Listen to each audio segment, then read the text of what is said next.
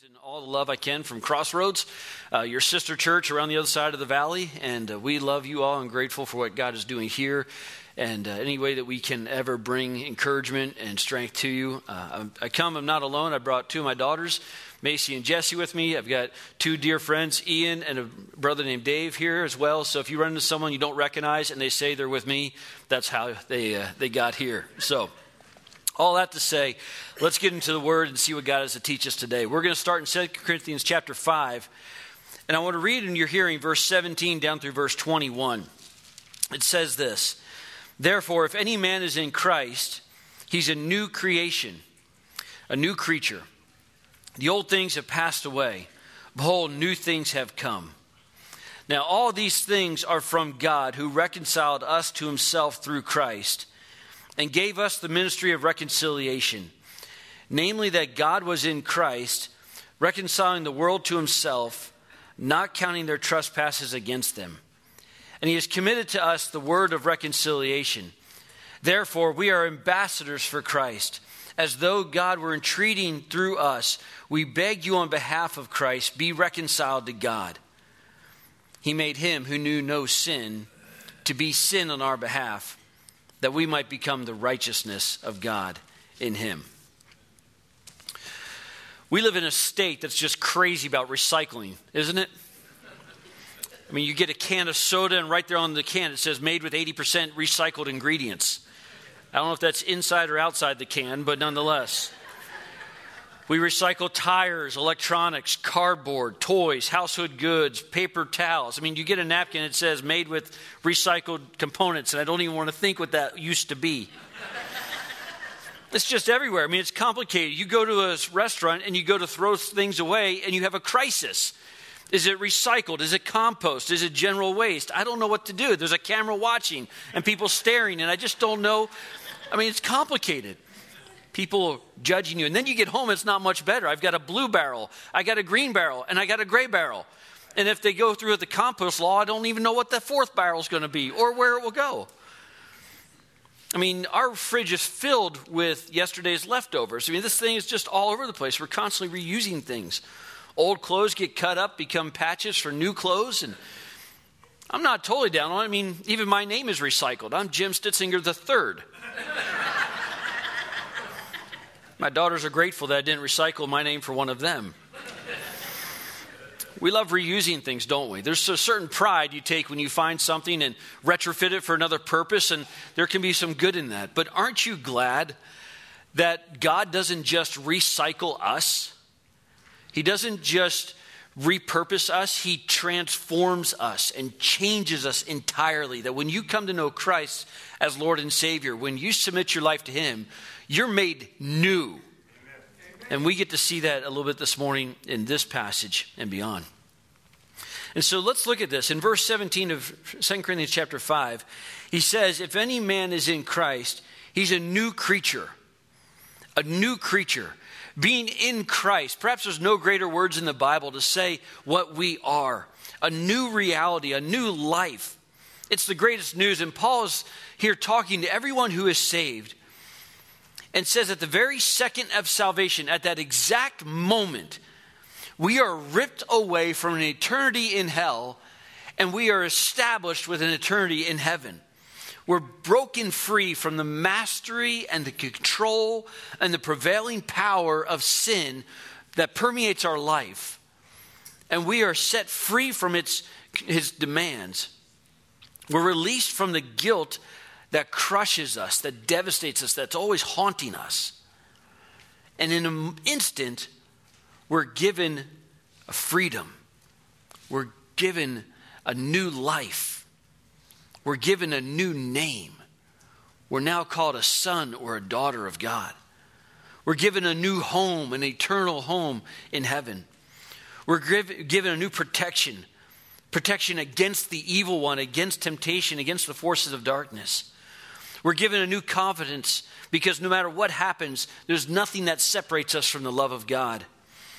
We're given a new peace because our soul is finally at rest. The anxiety and the worry starts to dissipate because we know the one who loves us and is in control of everything. We're given a new family. I mean, in an instant, you go from being an orphan on this world to having a family in Christ with brothers and sisters and maybe smothering you at times, but we've got a family. We're not alone. We have a freedom that, even though sometimes we still battle with sin and sometimes it's bombastic, but yet we're given a freedom to turn from sin and to yield to Christ and to see how he directs us and guides us. We're given a faith to trust God through any trial, any darkness, any tragedy. We're given a hope, knowing that this world is not the end, that we have an eternity with God, and he's at work even now in ways that we cannot perceive. And so this reality that's ours, this new creation that's ours, Paul says in 2 Corinthians chapter 5 that the old self, the old us is passed away. Verse 17, he says the old things are passed away. It's not just a lane swerve into a temporary new reality. It's not just a quick plunge that we get. This is not just new manners and habits. It's not even like an amnesia where we forget our past. He says that there was a past that we all had, but it's gone. God takes the filthy soul, the sin-drenched soul. He takes the wickedness that was ours, that vicious spin cycle of destruction that the world races through, that runs in our hearts, and it's gone. He literally removes that from us. I love how the Bible describes it in Psalm 103, verse 12. It says, as far as the east is from the west, so far has he removed our transgressions from us. That's how far God separates us from the guilt of our sin. He separates us in a direction that can never be brought back together. Isaiah 43, verse 25 says, I'm the one who wipes out your transgressions for my own sake, and I will not remember your sins. I will not remember your sins. Hebrews 10:17, I will never again remember their sins and their lawless deeds. Oh, the promises that God makes that when we're a new creation, that he gives us a new life. And yes, there are the scars and the consequences of sin, but there's a freedom that's ours in Christ because we're not in bondage to it any longer. Now keep a finger there in 2 Corinthians chapter 5, but turn over for a second to Colossians chapter 2, because I want you to see this in a little more vivid detail. As Paul describes in Colossians chapter 2, what it took for Christ to take our sin and to erase it, to remove it, to pull it away from us. Colossians chapter 2, Paul gives us this incredible statement about what it took for God to separate us from our sin in that way, for the old self to pass away. Colossians 2:13 says that when we were dead in our transgressions and the uncircumcision of our flesh. He says that's how our soul was. We were dead in our transgressions, meaning that we were completely unresponsive to God. The person who doesn't know Christ, that's all of us before we're saved.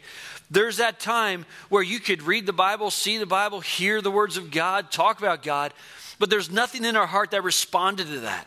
We didn't care. It was cold. The Bible describes it as being dead. And the uncircumcision of our flesh, meaning that sinful nature was still attached to us. It hadn't been cut off, hadn't been removed. That's the way we were. But yet something happens in verse 13 of Colossians chapter 2. It says, he made you alive together with him. He made you alive. He took you from death to life. There's something so celebratory when we see a movie where we think the hero is dead, but then they're really alive, and we all get excited about that. And in this account here, Paul tells us that it was our souls that were dead to God, and Christ made them alive, breathed his breath into us, doing it in such a way, verse 13 ends by saying, having forgiven us all our transgressions. All of our transgressions. Every one of them. Now consider for a second how many that is. I love doing a little bit of math when it comes to this point. It says, having forgiven us all our transgressions. It is about 10:45. By this point of the day, how many sins have you committed? Let's just say 100. Can we say that? Sins of thought, you woke up, you were angry at the alarm clock, and then it just started from there. And let's just say 100, okay? For round numbers. Some maybe that's low, that's high, I don't know. Times 365, and I'm 46, so times 46 years on this planet. That's 1.6 million individual acts of violation against God's holy law. 1.6 million. Now we multiply that times the number of the people in the room. We're in the billions with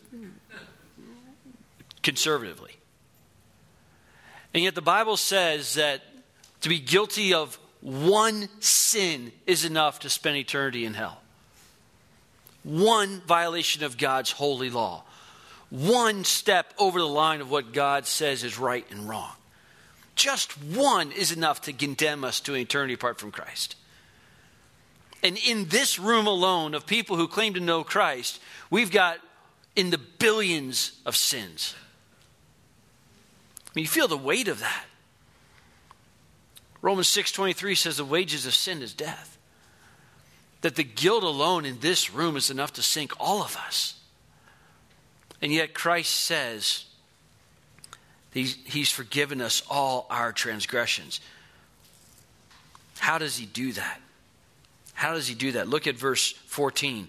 It says he's canceled out the certificate of debt. You say, what's that? If you have a credit card, you know what that is.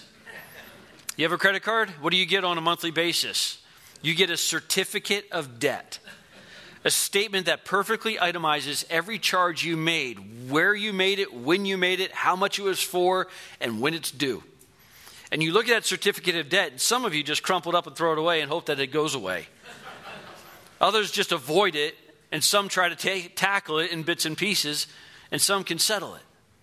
But there's a certificate of debt that shows up, and Paul uses that phrase, and it's so key for us because that's the phrase that we have to understand is constantly being added to for all of humanity. A certificate of debt is out there with all the sins of everything that we've ever done being articulated right there. That certificate of debt shows up and it demands to be paid. It must be paid. There's no avoiding it. There's no way to get around it. It has to be paid. And so he demands that this certificate of debt comes due, and with it, it demands that it be paid in full at the time of delivery. Verse 14 says that this consists of decrees against us. Each line bringing an accurate indictment. Each line bringing something that demands full payment. It's hostile to us, as verse 14 says. It's hostile, meaning it must be requiring our eternal death. And yet at the end of verse 13 it says he has forgiven us all our transgressions. How has he done that?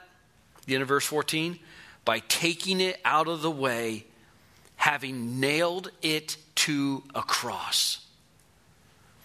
You see, what God does is he takes that certificate of debt.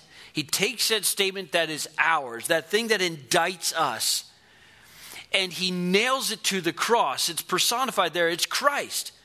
That's 2 Corinthians chapter 5, verse 21, and we'll go back there in a second. But it says that he made him who knew no sin to be sin on our behalf, that we might become the righteousness of God. That in that moment, God takes all of my sin, all that I am, all of my wickedness, and he puts it on Christ, and that's what's nailed to the cross. And only Christ came off the cross. My sin didn't. My sin's gone. It's paid for. That certificate of debt is settled. And when you look at it, there's a perfectly itemized list, but in the debt column it says paid, paid, paid. Because of what Christ has done.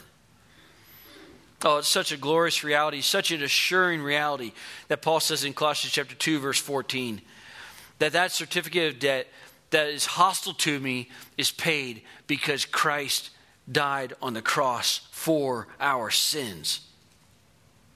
And so when you have that word, forgiven us all our transgressions, go back over to 2 Corinthians chapter 5. When you look at that in 2 Corinthians chapter 5, verse 17, and he says that we're a new creation And then verse 18, he reconciled us to God. It's talking about this forgiveness that's ours. But let me talk to you for just a minute about this promise of forgiveness. Because this is such a foreign world in our culture. A word forgiveness is not used in the way that the Bible uses it today. Christ has forgiven us our trespasses. He's canceled out that certificate of debt. To be forgiven is to send something away, literally. It's the idea of releasing something, to pardon something. It involves two dynamics. It's a pardon and a promise. The pardon is when God separates us from the penalty that we deserve. The penalty that should be mine goes to Jesus Christ. That's why Psalm 25 verse 11 says, "For your name's sake, O Lord, pardon my iniquity, for it's great." Only God can pardon us. Take the guilt, take the weight, take the reality of my sin and separate it from me.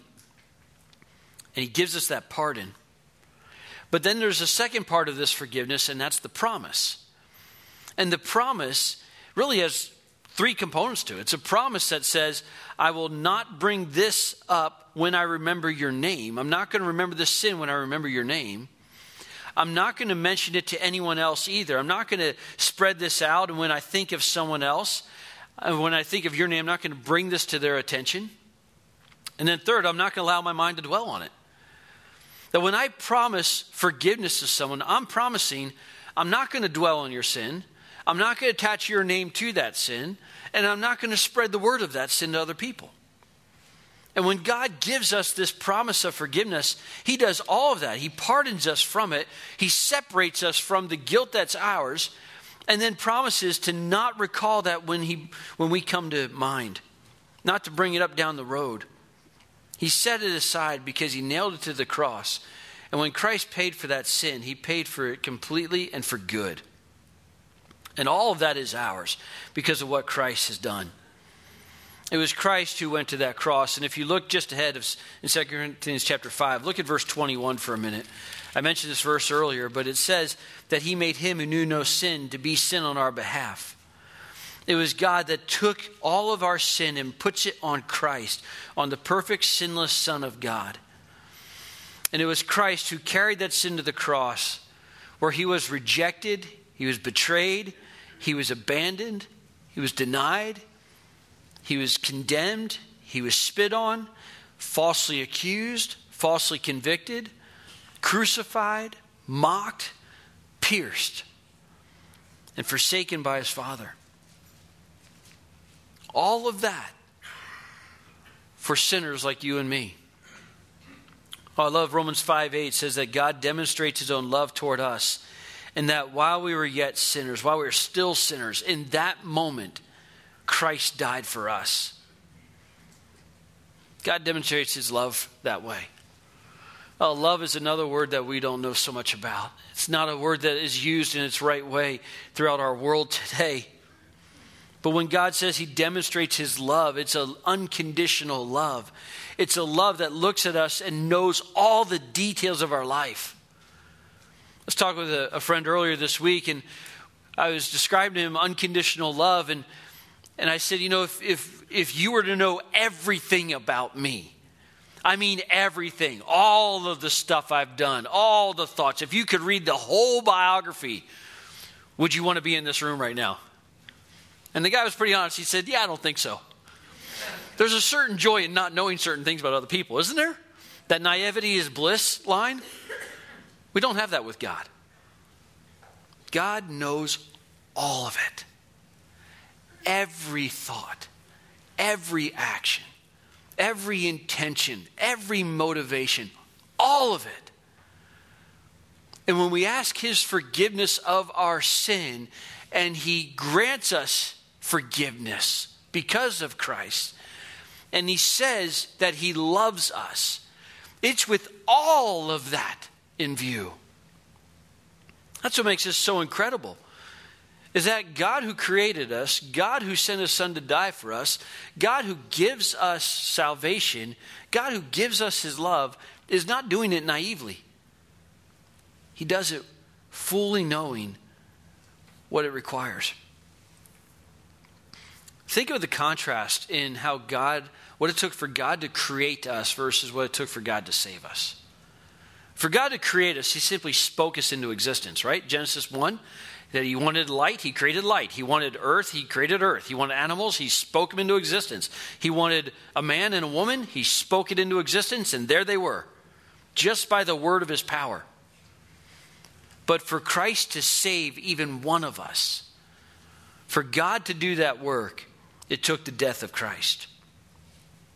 It took the death of Christ to save even one of us. And the result of this is that we now have the righteousness of Christ. That's what 2 Corinthians 5:21 ends with. We have the righteousness of God in him. That when God looks at you and me, when God sees you, he's not looking at the biography of all of your sin. He's not looking at that certificate of debt. He's looking at someone who has been saved by grace. He's looking at someone whose life has been transformed. He's looking at someone who is covered by the righteousness of God and all of that beauty. He sees you as the new creation that you are. That's the reality check that we need. Oh, there's an uncontainable joy that goes with that. There's an unsuppressible joy that goes with that. Because we know we're forgiven. And the Bible describes the freedom of that forgiveness, the peace that brings, the hope that brings. There's a contentment there. Romans 8:1 is a great verse to mark down. It says, there is therefore now no condemnation for those who are in Christ Jesus. There's no future condemnation. There's no judgment that awaits us to bring up more sin against us and more accusations. That it's settled, it's over. Because our heart and our soul belong to Christ. So all of that is packed into verse 17 as 2 Corinthians chapter 5 kicks off this little section. Talk about this new creation. And since we are a new creation, paid for by Jesus Christ, certificate of debt being torn apart, nailed to the cross, we have a message then that comes through our lips, and that gives us a new purpose. Look at verse 18 and 19 of 2 Corinthians chapter 5. It says, now all these things are from God, who reconciled us to himself through Christ and gave us a ministry of reconciliation. Namely, that God was in Christ, reconciling the world to himself, not counting their trespasses against them, and he's committed to us the word of reconciliation. Now, I think you heard that 5 times in those 2 verses, the word reconcile is used. 5 times, Paul writes this word reconcile. You think, what does that word mean? It means to fix something that's broken, to take something that's disjointed and put it back together, something that's fallen apart, and to reassemble it. On a human level, it's a normal everyday life. We reconcile bank accounts, we reconcile inventory lists, we reconcile schedules. It's what we do with our kids. If you're a parent, a lot of your time early on is spent reconciling. You have 2 kids, they fight spontaneously over who knows what. And you got to reconcile and put that back together. And you say, hey, hug your sister or hug your brother and say you're sorry. And they may or may not do that willingly, but you try to reconcile them. We do it in our marriages.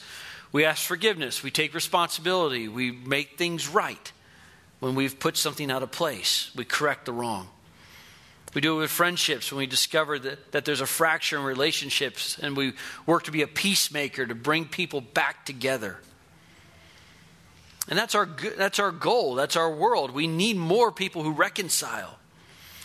But what about reconciling people with God? What about the role that we have as those who have been reconciled with God to bring that message to others and challenge them to be reconciled to God? Oh, we need this because it was lost. There was a perfect relationship at one point between God and man, and that's described in Genesis chapter 1 and 2, where God creates this garden, and in the garden is Adam and Eve, and they have a perfect relationship with God, where they walk with God, and they interact with him, and they talk, and they have this ongoing harmony and unity. And then sin enters in, and the door between God and man is slammed shut, and there's a separation there. Creation was cursed, we were cursed. All creation groans for the day when that curse will be reversed, as Romans tells us. But God changed everything. He reconciled us. God fixed what was broken there. And then he sends us out to go out into an unbelieving world and to reconcile people to God, to bring to them the same thing that was brought to us. This is what Christ did when he sent his disciples out. He said in John chapter 20, verse 21, "Peace be with you, as the Father has sent me, so I am sending you." John 17 says, "I do not ask that you take them out of the world, but that you keep them from the evil one. They are not of the world, just as I am not of the world. Sanctify them in truth. Your word is truth. As you have sent me into the world, so I have sent them." That's what Christ did with his disciples. He gathered them together. He taught them. He exhorted them. He challenged them. And then he said, all right, you all now need to go. You need to go out to this world and find people who are hopeless, find people who are struggling, find people who are under the weight of not only their own sin, but the discouragement of life, the hardships that are out there, and engage in this ministry of reconciliation. You know what that means? That means talking to people who don't want to talk to you. That means finding the people who you know are not right with God, and in a loving, compassionate, humble way, approaching them and saying, you need to be reconciled to God. You need to yield your life to Christ. The thing that's broken in your world can't be fixed by any plan you can come up with. Your best plan got you in this situation. You need to be reconciled to God. That's what he says. Look back at verse 18 of 2 Corinthians 5. He says, all these things are from God, who reconciled us to himself through Christ, and then gave us the ministry of reconciliation. He gave that to us. He hands us that responsibility to go out and find the hurting, find the bruised, find the exhausted, find the forsaken, find those who are buckling under the weight of guilt, and give them the reason for the hope that's in us. Don't let them just see it, but explain to them how we got this hope, how we know we're forgiven, how we're reconciled to God. Don't just hear their pain and shed a tear with them, but look them back in the eye and say, I found the source of forgiveness. I know how we can be made right. I know how we can find hope. Oh, what an incredible purpose we have now for living. What an incredible joy we have to be able to go out and share that message with others. God says, I rescued you, now go rescue others. Listen, if you're a doctor and you know something's wrong with a patient and you don't deliver the news to them, that's malpractice. That's criminal. As believers, as those who love Jesus Christ, as those who've been forgiven, for us not to do this is sin. We don't have the option to remain silent. We have a word of reconciliation. Verse 19 says, we have a word of reconciliation. We have this message that God has not counted our trespasses against us. He has not kept that certificate of debt, as we saw in Colossians chapter 2. He's not kept that stored away or framed on the wall to bring up at some future point. He has taken that certificate of debt, nailed to the cross, it's gone, and he turns around and says, now go tell others. Take that message to others. Well, look at this position then. Verse 20, this is the key verse I want you to have in mind today. Because of all that reality, verse 20 says, therefore we are ambassadors for Christ. As though God were entreating through us, we beg you on behalf of Christ, be reconciled to God. Ambassadors, I love that word. I don't have an aspiration to be an ambassador to a foreign country because we already are ambassadors to this world. It's an incredible role. You as an ambassador stand on behalf of someone else, delivering a message that you were given.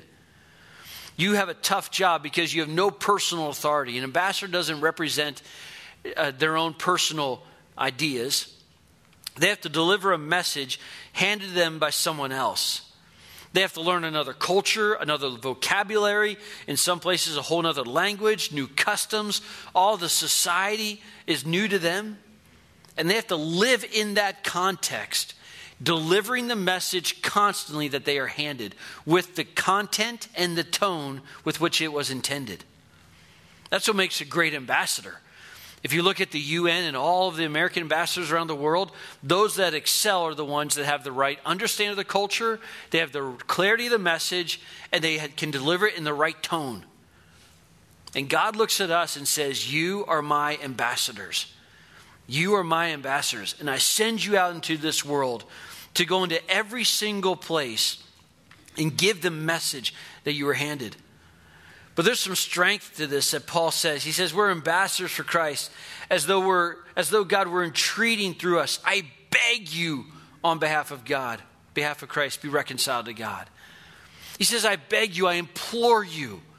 There's a pleading there. There's a desperation about this message that we're to give out.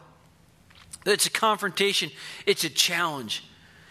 Oh, it's going to be tough. It's going to be difficult. It will scar us to go into some conversations. But Paul says a faithful ambassador is one who goes out with the urgency, the velocity, the energy to know that you have one message to give, and it will be devastating to some. It'll bring hope to some, but it must be delivered. I love what one pastor described this urgency. He said, oh, my brothers and sisters in Christ, if sinners will be damned, at least let them leap to hell over our bodies. And if they'll perish, let them perish with their arms about their knees, imploring them to stay and not madly to destroy themselves. If hell must be filled, at least let it be filled in the teeth of our exertions, and let no one go there unwarned or unprayed for. And that preacher's point was to say, if people are going to step into eternity, they got to get past us first. We have to be the ones who faithfully stand in the pathway of people and confront them and call them to repentance and call them to be reconciled to God. Give them this message. Give them this exhortation. Give them this opportunity to be reconciled to God. Oh, and the whole gospel message is verse 21 of 2 Corinthians chapter 5. In light of that challenge that Paul gives us, it's important for all of us to stop and to consider our own heart. Are you an ambassador for Christ? Are you one of his children? Maybe today you question your own heart of whether you truly know God. Are you reconciled to God? Are you someone who's familiar with him but doesn't actually know him? Do you know about God but you don't actually have a relationship with him? I beg you today, turn to Jesus. Surrender your life to him. Stop this endless spin cycle of craziness, trying to find hope and peace and comfort and relief and contentment in the things of the world, knowing it'll never be there. Oh, sin is sweet for a moment, like a candy you play with in your mouth. It's there for just a moment, and you think it's going to give you peace and contentment and a little bit of joy, but it never does. It never lasts. It only leaves you with more guilt, more grief, more loneliness afterwards. Turn your life to Christ. Surrender your life to him. Ask his forgiveness of sin. Be reconciled to God, knowing that there is no other pathway and there's no other time. It's today. Tomorrow's not promised. Turn from the pathway of sin and simply ask God to forgive you. Ask Christ to take your sin and take it away, and in its place give you his righteousness. You surrender your life to Christ, believing that he died on the cross for our sins and he rose from the grave. And because he's alive today, that the power of sin is broken, that our eternity is not in question. We have a reality with him forever. To those who are believers, I want to challenge you to be ambassadors, to be faithful ambassadors. The question is not, are you an ambassador? The question is, how faithful are you? Remember, Christ said in Matthew chapter 5 to be salt and light, to go out into this world and bring to it the salt that resists decay, that resists corruption, and bring light that gives hope. The question is only, how faithful are we? Does the world hear the message of Christ in our words? Does the world see the message of Christ in our actions? Does the world know of our faith by the way we love others? Romans chapter 10 verse 13 says, everyone who calls on the name of the Lord will be saved. But verse 14 says, how will they call on him in whom they have not believed? And how will they believe in him whom they have not heard? And how are they to hear without someone preaching? Without someone to deliver that message? Verse 15 of Romans 10 says, how are they to preach unless they're sent? As it's written, how beautiful are the feet of those who preach good news. These are the responsibilities we have as ambassadors of Christ, as those who have been transformed, changed, certificate of debt has been paid. We have a new reality, a new life, a new name, a new future, and we have one message to give. My prayer for this church and for our church and for every believer in this community, that we would be found faithful as ambassadors for Christ, going after those who need to be reconciled, calling them to repentance, and watching as God transforms lives. Let me pray for us. Father, thank you for this incredible role that you've given to us. It's not simply just a new job and something that's added to other responsibilities, Lord. It comes because you've changed our hearts. You've transformed our hearts. You've forgiven us of our sin. You've set us free from the guilt, the weight. Oh, Lord, our sin that demands punishment is gone because of you. Help us to rest in the freedom of that forgiveness. For those here who do know you, Lord, but yet maybe there's just a long pattern of sin that they've not confessed. I pray that today would be the day they'd find some freedom from that sin. That through your Spirit's power, they would know that when you forgive us, that you're not bringing that sin back up. You're not remembering it when you remember us. You're not spreading it to others. But that you separate us from the guilt of it. And in its place, you give us your grace. So, Lord, help us to rest in this incredible love that's ours, this unconditional love. And may we be found